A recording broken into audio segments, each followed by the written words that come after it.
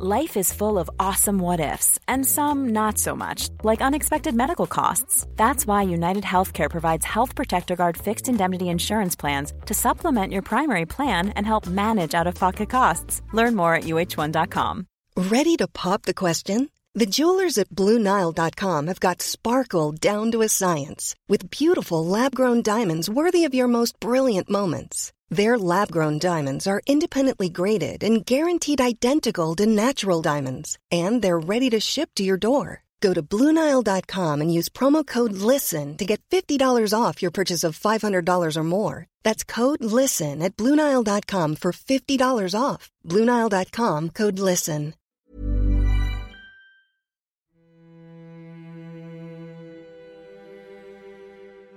Hans Holbein the Younger was one of the greatest artists of the Northern European Renaissance. In fact, he was one of the greatest artists of all time. German by birth, he moved via Basel, Paris and Antwerp to the court of Henry VIII, and it is because of him that we can imagine the king, his wives and his world. Holbein was the greatest of portrait artists, but he was also a master designer of woodcuts, of ceiling and wall paintings, wall hangings, goldsmiths' works. He could work at any scale and in any medium, from miniatures to the large, mysterious and virtuoso double portrait, the ambassadors. Holbein's mastery was in creating a vision that could be believed. His exceptional talent was creating such realistic portraits that they almost seemed to be alive. Holbein knew this. His portrait of Merchant de Trisbonne from 1533 is inscribed, "Add but the voice," and you might wonder if his father or his painter created this. This justified boasting is, however, one of only a few lines of Holbein's written voice that we have. Today, in the first of a two-part podcast special on Holbein, we explore what we know about one of history's most private of geniuses. Joining me to discuss Holbein is a panel of experts. Dr. Susan Foister is the doyenne of Holbein studies. She is Deputy Director and Director of Collections at the National Gallery in London, where Holbein's Ambassadors hangs, and she's the author of several books on Holbein, including Holbein and England. She's joined by two scholars who have produced books on Holbein in the last year or so. Dr. Jean Nichterlein is Reader in the History of Art at the University of York and the author of the 2020 book Hans Holbein, The Artist in a Changing World. And Franny Moyle is the author of The King's Painter, The Life and Times of Hans Holbein, which was just published this year.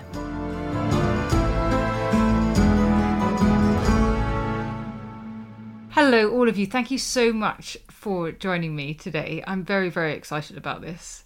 I love Holbein. At one point, when I was feeling a little more flush than I am now, I asked Richard Bosworth to paint me a copy of a Holbein at Simon George, which is my prized possession. Of course, it's not a Holbein, but it's very nice. And so I'm very excited to be talking about him. And I wondered, Susan, if we could start by talking about a picture that many people will know, an extraordinary and magnificent work, The Ambassadors. I know that you could easily speak to us for an hour about this one picture, but could you briefly introduce us to Holbein's genius? Perhaps describe it, tell us what's so extraordinary about it. It is an absolutely amazing painting that always has a throng of people in front of it in the National Gallery. And it's wonderful to see people discovering this painting. They're looking at not just these two rather elaborately dressed men. One of them on the left is about as wide as he's tall because he's got these huge padded shoulders. But on either side, they stand of this elaborate arrangement of objects. And so you see people looking at all of those. You look at the astronomical instrument on the top shelf and the books and musical instruments on the bottom shelf. And sometimes people, if they look really closely, they can discover things like the broken string on the lute on the bottom shelf. But the real discovery comes when they move round to the right-hand side of the painting. And this blurry shape in front between the feet of the two men, something that was thought in the 19th century when the painting first came to the gallery, was an enormous fishbone Y painted in the middle of the picture. If you put yourself at an angle on the right-hand side, it just clicks into focus and you can see that it's a human skull. So you've got these two life-size living men and the prospect of death in front of them. And then if you look top left, behind the green curtain, you can just see peeping out, there's a silver crucifix. So perhaps the hope of resurrection for these Christian men in 1533 when Holbein painted the picture. So yes, it was painted when he was at Henry VIII's court, although as I understand it, we only know for certain that he was King's painter a few years later. We don't really know exactly when he became the King's painter, and that's of a piece with the fact that we don't know that much really about Holbein's life. But what do we know? Franny, could you please start us at the beginning, give us a sense of what we do know? Well, we know that he was born in Augsburg in Bavaria in Germany around about 1497, that his father, Hans Holbein the Elder, was an extremely established and talented painter who had a considerable workshop in Augsburg with his brother, and certainly the sort of young Holbein probably almost certainly did an element of training with his father and uncle. The Holbein workshop came to a rather sorry end around about 1516 due to his father's debts, and it was broken up around about that time, at which point Holbein and his brother restarted a career in Basel in Switzerland. His brother was probably there a little bit earlier. He was probably there sometime towards the end of 1515. And Holbein worked in Basel really until he came to England in 1526. His brother sadly died before that, probably of a bout of plague. Basel was very different from Augsburg because it had a big international printing industry, and the Holbein brothers certainly got a sort of foothold as illustrators with some of the eminent Basel publishers. I suppose crucially, we need to note that he's Hans Holbein the Younger because his father is Hans Holbein the Elder, who is an artist. And you've identified what you think to be the earliest portrait of the young Hans. It's earlier than we thought. Can you tell us about that and what we can learn from it? There is a very well-known family portrait, if you like, of the Holbein family, Hans Holbein the Elder and his two sons, Ambrosius and Holbein the Younger, which Holbein the Elder painted in 1504. And he smuggled this little group portrait of himself and his sons into a piece of devotional art, which now hangs in Augsburg's State Gallery. What I discovered when I went to look at it was actually also hanging in the gallery was another piece of devotional art by Hans Holbein the Elder, 2 years earlier, painted in 1502. And actually on really close examination, there is a 5-year-old Hans Holbein in a depiction of the miracle of the loaves and the fishes, where he is playing the role or assuming the role of the little boy who, according to the Gospel of St. John, takes the fish to Jesus. And the likeness between the two children is, to my eye, irrefutable, and I'm pleased to say that I did run this by a number of other scholars who agreed that this did look very much like a very juvenile Holbein.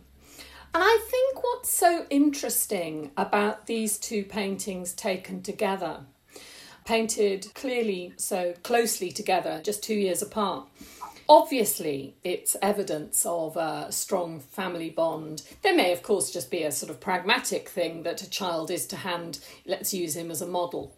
But putting that to one side, I think if you look at the compositions of both, Holbein the Elder uses various techniques to invite us to look at this child. In the later picture, he's sort of pointing at Holbein the Younger, and Ambrosius has his arm round his brother. In the earlier one, the child is, although on the left wing of the devotional piece, it's an epitaph, nevertheless, he's central, and he is very central. and he's in contemporary dress, whereas everyone else is in sort of biblical clothing.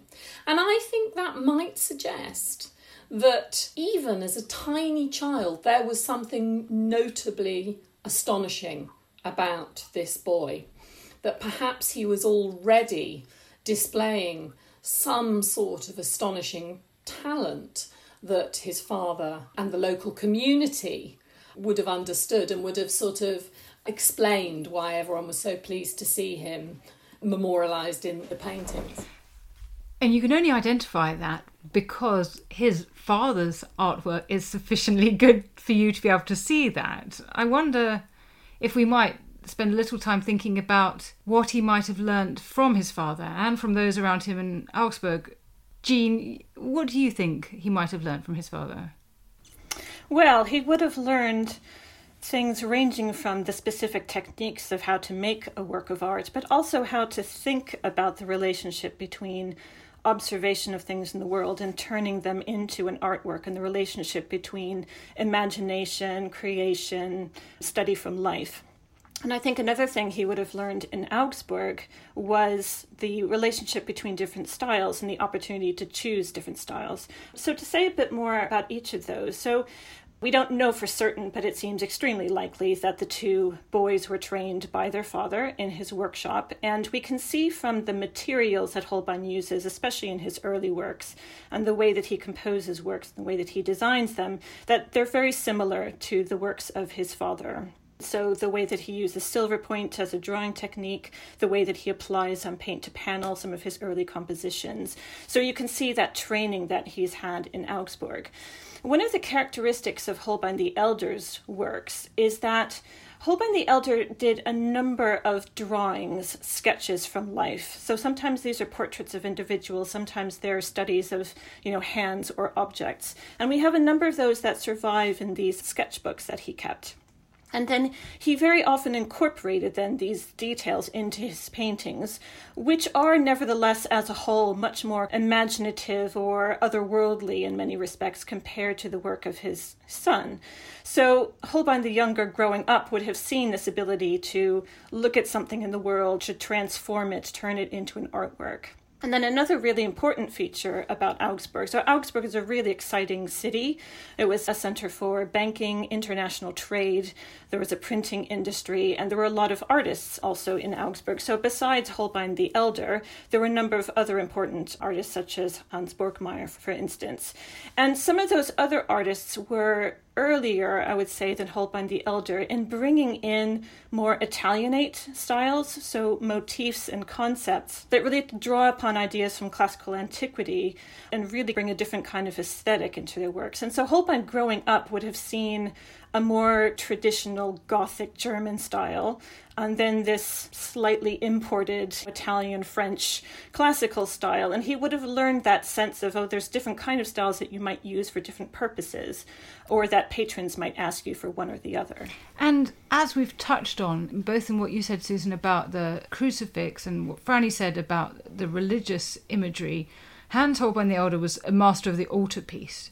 Do you see this religious imagery infusing Hans Holbein the Younger's work? Well, certainly when he started painting in Basel, he was commissioned to paint traditional religious works. I mean, he would have painted altarpieces just as his father painted altarpieces. That is not extraordinary in any way. That was just part of the range of figural compositions that artists were asked to do at that period.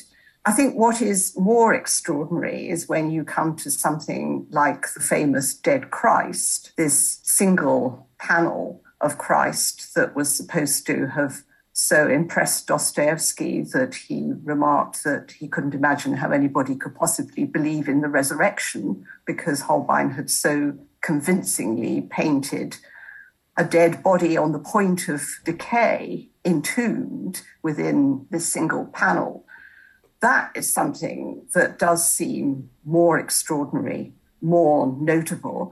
And you can put that in the context of funerary monuments of this period. I mean, it must have belonged to something that did signal the resurrection and was part of the rituals of devotion and mourning in churches of that period. And yet there is something, I think, slightly cold-eyed about the way that he paints Christ in this painting that perhaps makes you think, perhaps, with 21st century eyes, about the status of religious belief in that period. That's really interesting. I'm really pleased you've raised that. It's a very unusual painting. Jean, you've written about this. What do you think makes it so convincing? So first, I think it's important to note that this painting, it represents Christ stretched out. You're looking at him from the side, just very slightly from above, but you just see him in this niche, in a kind of stone niche, and you don't see any surrounding context. It's just this dead body. And the way that it's painted, it's as if it could almost be an extension of your own space. So you don't have other figures around him. There's no narrative context. It's almost as if this body might be literally right in front of you. But as Susan said, it is a dead body. It's a corpse. So the flesh is kind of decaying and slightly green. His lids are open and his eyes are kind of rolled upwards. So you can see that, there isn't a kind of human soul that's left in this body. It just looks as if it's a study from life. And that's so completely different from the way that Christ is always depicted. So in death, you always see him in a narrative context. You know that you're supposed to feel a kind of emotional sorrow for his suffering and the fact that he has sacrificed himself to save you. But this is just a corpse, and it almost just leaves you to think of, well, what do I understand this corpse to be? Do I understand this as Christ? Do I believe that Christ is going to be resurrected? Because the painting itself doesn't tell you that. And I think that is really unusual. Franny? I think it's worth looking at that particular painting in the context of Holbein's relationship with Erasmus, who Holbein became very involved with in Basel and painted Erasmus's portraits a little later on in the 1520s, but was certainly part of the sort of humanist circle that surrounded Erasmus at the time. In some of his writing about art, about the visual arts, and particularly the visual arts and devotional painting, Erasmus said that not even Apelles, and I'm paraphrasing here, not even Apelles, that is the great classical antique painter, was good enough to properly convey the mind of Christ, i.e. the sort of proper spiritual integrity of Christ. No painter could do that, and it was only the Bible, the written word, if you like, that could give that a proper expression of Christ. When I look at that painting, I do wonder whether Holbein took that as a bit of a challenge, as someone who was measuring himself against Apelles as a very ambitious and self-conscious young painter. And I do wonder whether in his depiction of sacrifice, if you like, in that painting, of the ultimate sacrifice of a human Christ who has died the most terrible death, whether he really is trying to show the mind, the teaching, the sort of sacrifice of Christ. And if you like, respond to Erasmus and that moment. That's very helpful. Okay, so let's just go back a little bit. Do we know what Hans Holbein the Younger's first work was? In a way, no, we don't know what his first work was. And of course, he would have probably assisted with his father's works. And there have been attempts to try to kind of find his hand in some earlier works. But the first one that we definitely know was by him and is dated was made towards the end of 1515. And it's a series of drawings that were made in a copy of Erasmus's Praise of Folly. So this is a book that had been written a few years earlier. It's a satirical work in which Folly, the personification of Folly, praises herself and all of her followers and talks about how wonderful they are. And so you can just immediately imagine the satire involved in that. And this text had been reprinted in Basel, and there was a copy that was owned by a Latin teacher.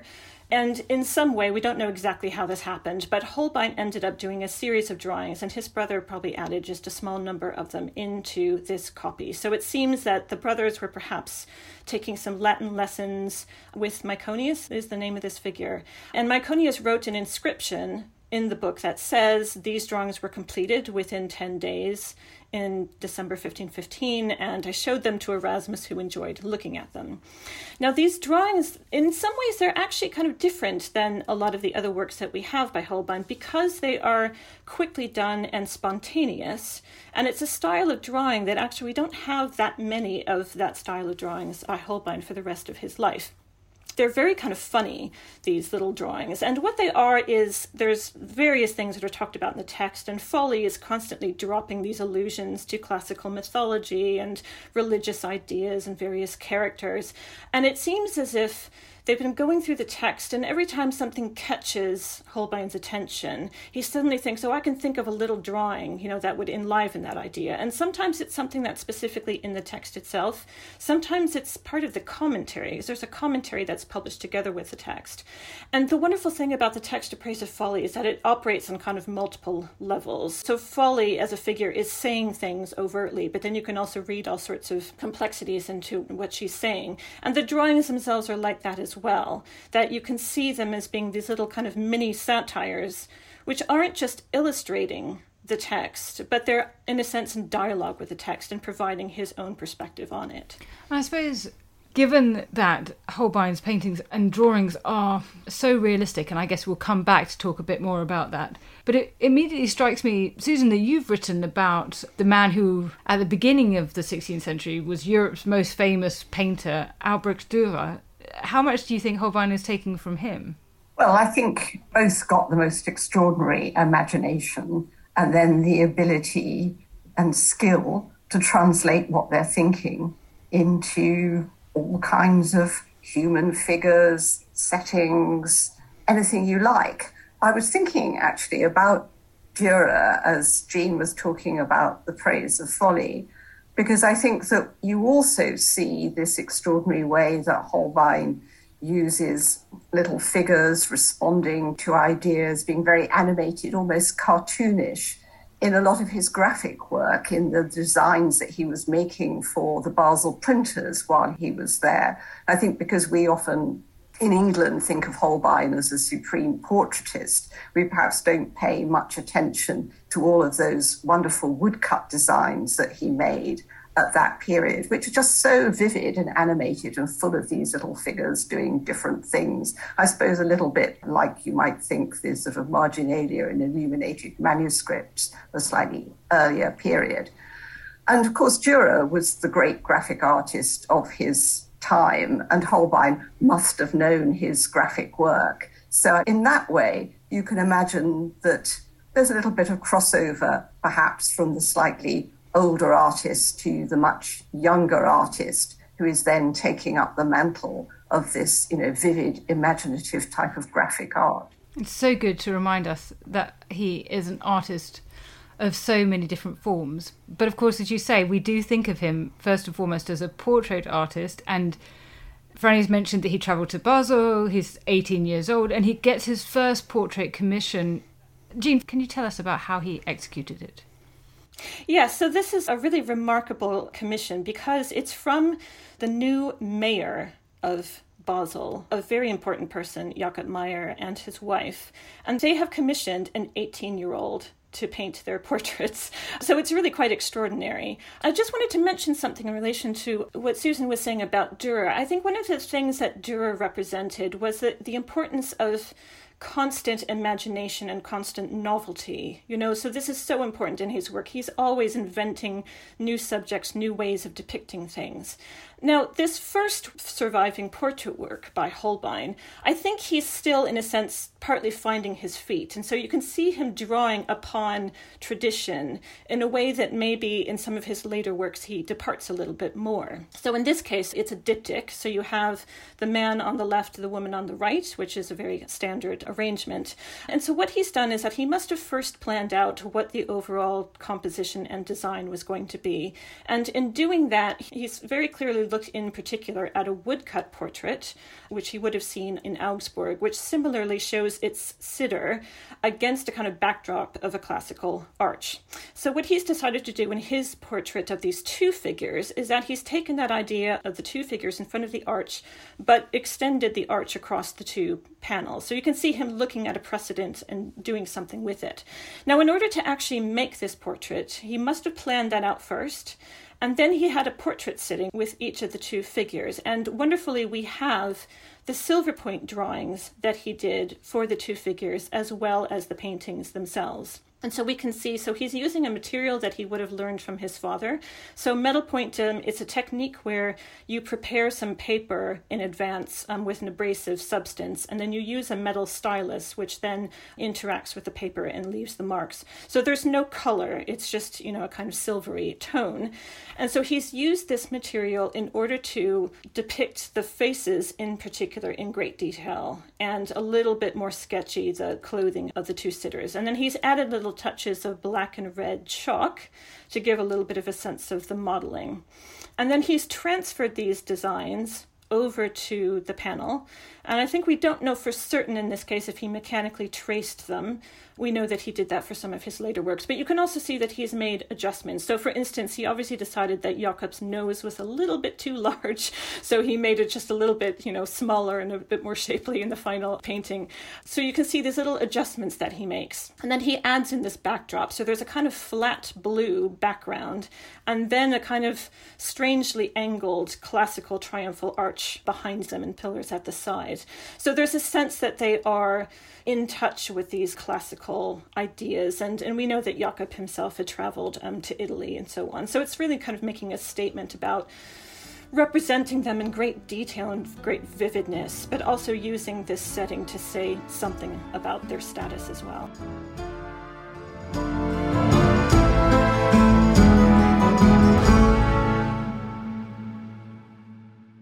Okay, Tristan, you've got 50 seconds. Go. Right, so Dan's given me a few seconds to sell the Ancients podcast. What is the Ancients, I hear you say? Well, it's like Dan's show, except just ancient history. We've got the groundbreaking new archaeological discoveries. This seems to be the oldest known dated depiction of the animal world, as far as we can tell, anywhere in the world.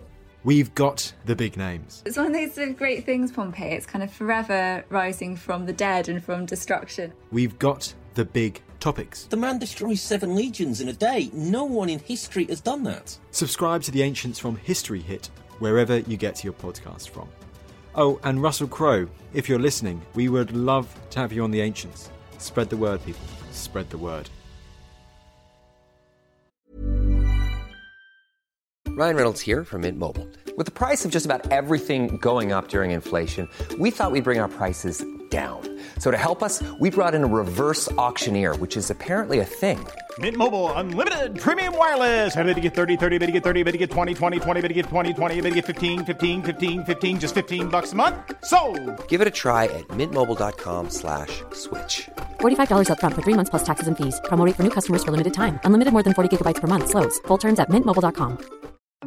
Hello, host of Dan Snow's History Hit podcast here. History isn't just dates and facts, it's about the incredible stories that shape our world. 3 times a week on my podcast, my expert guests and I bring you extraordinary stories of heroism, discovery, mystery, and power. Expect tales of lost tombs, daring escapes, power-hungry rulers, and those determined to bring them all down. If you're a history lover or just looking for a good tale, you'll want to check out Dan Snow's History Hit, wherever you get your podcasts.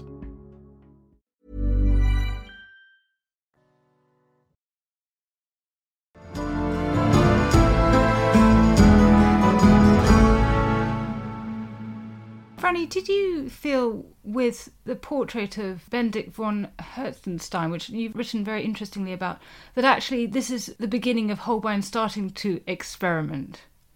When Susan and Jean were talking about Holbein learning from Dürer to be inventive, it was very important to constantly stretch boundaries, be inventive, be creative, do something new.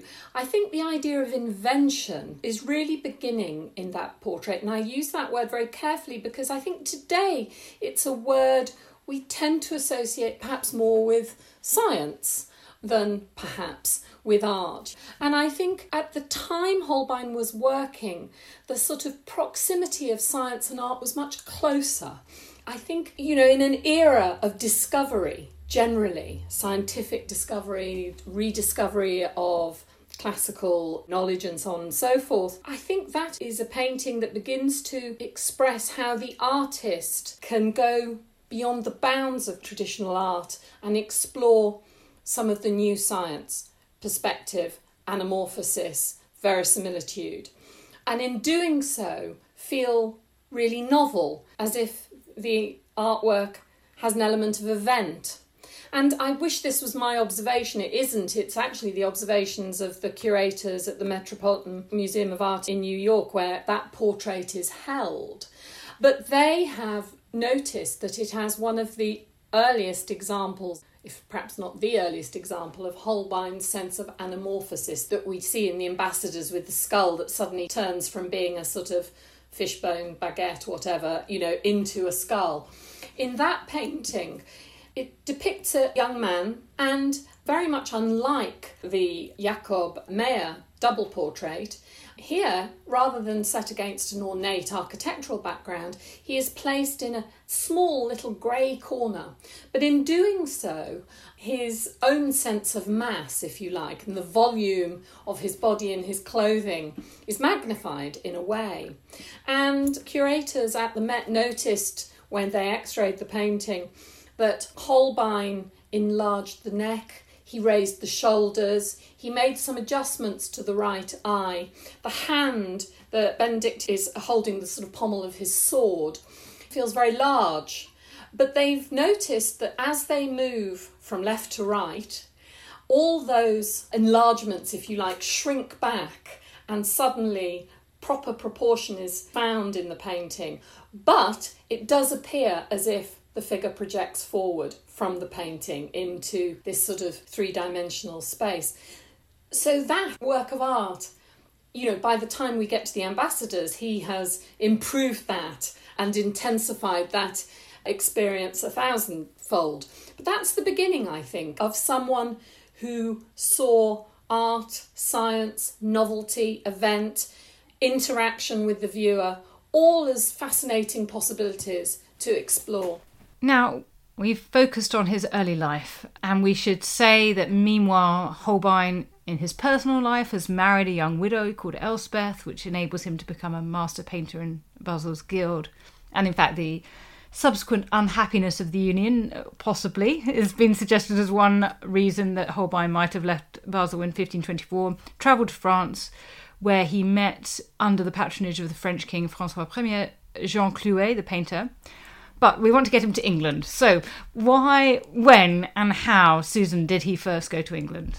Well, we know that he got to England in the autumn of 1526 because we have letters between Thomas More sent to Erasmus, who calls him a wonderful artist. Your painter, my dear Erasmus, is a wonderful artist. But then he expresses something that I think is still slightly mysterious and intriguing. He is worried about him actually getting enough work in England. Now, why is that? People have thought that perhaps that signals a complete lack of interest in art in Tudor England. This great artist comes across and he's completely ignored. Nobody wants to give him any work at all. I think it actually might be the contrary, that Holbein was very ambitious to get into Henry VIII's court at this period. And we know that Henry was already employing a lot of other artists. So it was perhaps going to be difficult for him to make that breakthrough. But yet we know that he made it. And by early in 1527, he was playing a major role in working on the backdrops for a banqueting house and entertainment theatre that Henry had commissioned to welcome a French embassy in May of 1527.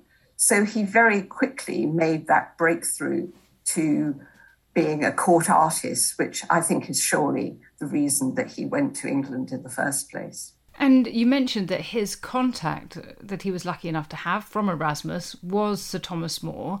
Can you tell us a bit about his portrait of More? Well, he made more than one portrait of Thomas More. He made an absolutely extraordinary portrait of Sir Thomas More himself, which today hangs in the Frick collection. Well, the Frick is closed for refurbishment at the moment, but normally, marvellously, it hangs on one side of a fireplace on the left, and then on the right-hand side, you see Thomas Cromwell. So these two great figures of the Tudor court sort of squaring up to each other either side of the fireplace.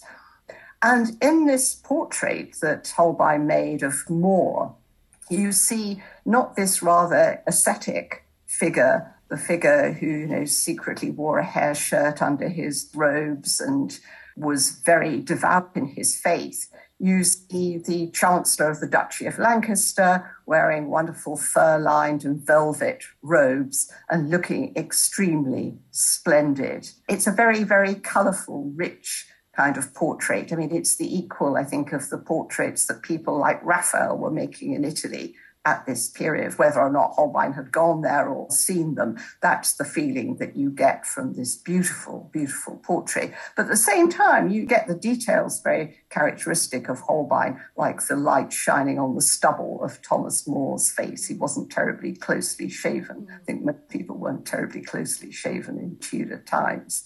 So he made that individual portrait, but he also made this extraordinary lost portrait of Thomas More with his whole family.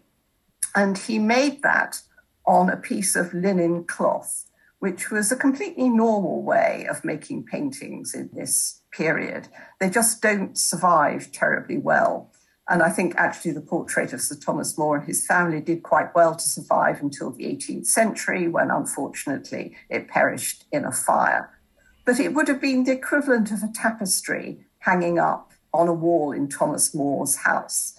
And it was designed to give you the complete illusion that you were seeing through a wall and you saw the family of Sir Thomas sitting and standing in front of you, the entire family, and then you look through a doorway into the room beyond. It's an extraordinary picture, and we are fortunate that we have not just copies of it, but Holbein's own preparatory drawing for this, which is even more precious because it has annotations which seem to come from his own conversations with Thomas More about what the final composition should look like. This figure should sit and not stand, additions of final details and so on. So it's a very extraordinary working document, but it must have been an extraordinarily splendid and convincing piece of illusionistic painting.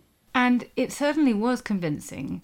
In your book, Franny, you quote Erasmus, so touched by seeing this picture that when he wrote to More's daughter, Margaret Roper, he wrote the following: "I could scarcely find the words to express the delight I felt in my heart when the painter Holbein brought your whole family before my eyes so felicitously that I could not have enjoyed a better view if I had been among you. Often a great longing comes over me that I might have the good fortune to look upon that little society that is so dear. The painter's skilful hand has answered a considerable part of my prayer," and this I find lovely. "Please give greetings to your mother, the estimable Dame Alice. I give her portrait a kiss since I cannot embrace her in person." Now, we know Holbein boasted of the verisimilitude of his paintings, and Franny, you argue that it largely accounted for his success. Was it very unusual? I think yes. I think it's so hard for us today to imagine the real impact of portraiture then, particularly portraiture where a likeness is so convincing. But if you think this was an era where there was no photography, there was no magazine illustration, there was no video, paintings existed essentially in the flesh. Of course, they were reproduced as prints, but the experience of them, therefore, was really quite different, I think, much more intense. There was a preciousness to them, a level of interest. And so I think, therefore, the impact of a painting that so surprisingly brought the essence of the real person with it, really stood out. If you look at Holbein's contemporaries, of course, there are the sort of Titian's and Raphael's and so on and so forth, where of course a likeness is strong. But I think in the whole history of art, it's very hard to match Holbein in terms of his real skill. I mean, his paintings, you blink and you think they're breathing. And so I think their impact must have been considerable, astonishing. And he's painting portraits of people from a range of different social backgrounds at this point in time. You know, you've got the Guilfords, but also he's, in what seems astonishing to me, delivering works of dissimilar quality to clients like John and Thomas Godsout. What do you make of that, Jean? Yeah, and I think it's worth saying that there was a very common trope at the time that a great work of art was very lifelike and, you know, it would astonish you with its vividness. That was a kind of saying that was picked up from antiquity and would always be trotted out all the time and maybe wouldn't necessarily apply quite so well to some works rather than others. But you can imagine people seeing Holbein's work for the first time and suddenly having that sense of, I can really feel the significance of that statement, you know, which for some other artists might not actually come through quite so well, but I think in his works is just so astonishing. He was someone who wanted everything that he produced to be top quality. So we know that there are other artists at the time who had a lot of assistants, and you might, for instance, with some works, delegate some of the work to that assistant. And you can kind of see a range of, you know, hand or quality within works that are produced. With Holbein, if he's making a work for someone who's extremely important and wealthy, it tends to be large and or the materials tend to be extremely expensive. If he's making a work for someone of a more modest status, the work will probably be smaller. It might not use such luscious materials, but the quality of the representation is consistent throughout. So we get the sense that although we suspect he probably wanted to go to England in order to get into the court and to have an access to a wider range of aristocratic patronage, which wasn't available to him in the continent, that didn't mean that he was only going to make work for the very top end of society. Anyone who wanted a portrait from him, he would make for them, but he would differentiate in terms of what they could afford, but everything would be at this very, very highest quality. And Susan, you've reminded us it's not just as a, I can't really use that word with Holbein, but not just as a portraitist, and it's certainly not, first of all, as a portraitist that he's getting his first royal commission. Tell us about the sides of Holbein that we often overlook at this particularly early stage. Well, he was an artist who was capable of producing the most extraordinary compositions, and particularly the illusionistic compositions. And we mentioned earlier the sort of designs that he did for printers, for books. I think you see the same sort of animation in miniature on some of his designs later for goldsmiths, for example. But what he was able to create for Henry VIII at Greenwich in 1527 included, on the one hand, this large painting, we're told, of a battle, the Battle of Terouanne, in which the French were defeated by the English.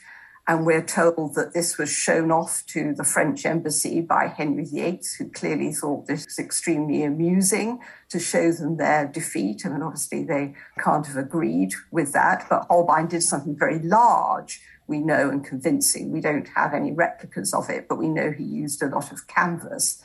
And then we know that when they went into the theatre next door to see a masque in which Princess Mary starred before them and the ladies of the court, if they looked up above, they saw what seemed to be a very complex representation of the heavens, which Holbein devised with his friend, the German-speaking court astronomer, Nicholas Kratzer. It's quite difficult to understand how this was made. We're told it involved two cloths and a sort of vision of the heavens. So it was clearly a very elaborate astronomical painting. And you would have needed not just the advice, which he clearly had from Kratzer, but the skill to compose on a very large scale and create this sort of very theatrical illusion. So Holbein was also capable of making these very large scale, very convincing compositions, which it's a bit harder, I think, for us to grasp today because really none of them survive. We'll find out in the second part of this special discussion about Holbein in the next episode of Not Just the Tudors, where we follow Holbein to Henry VIII's court and get to see it through his eyes.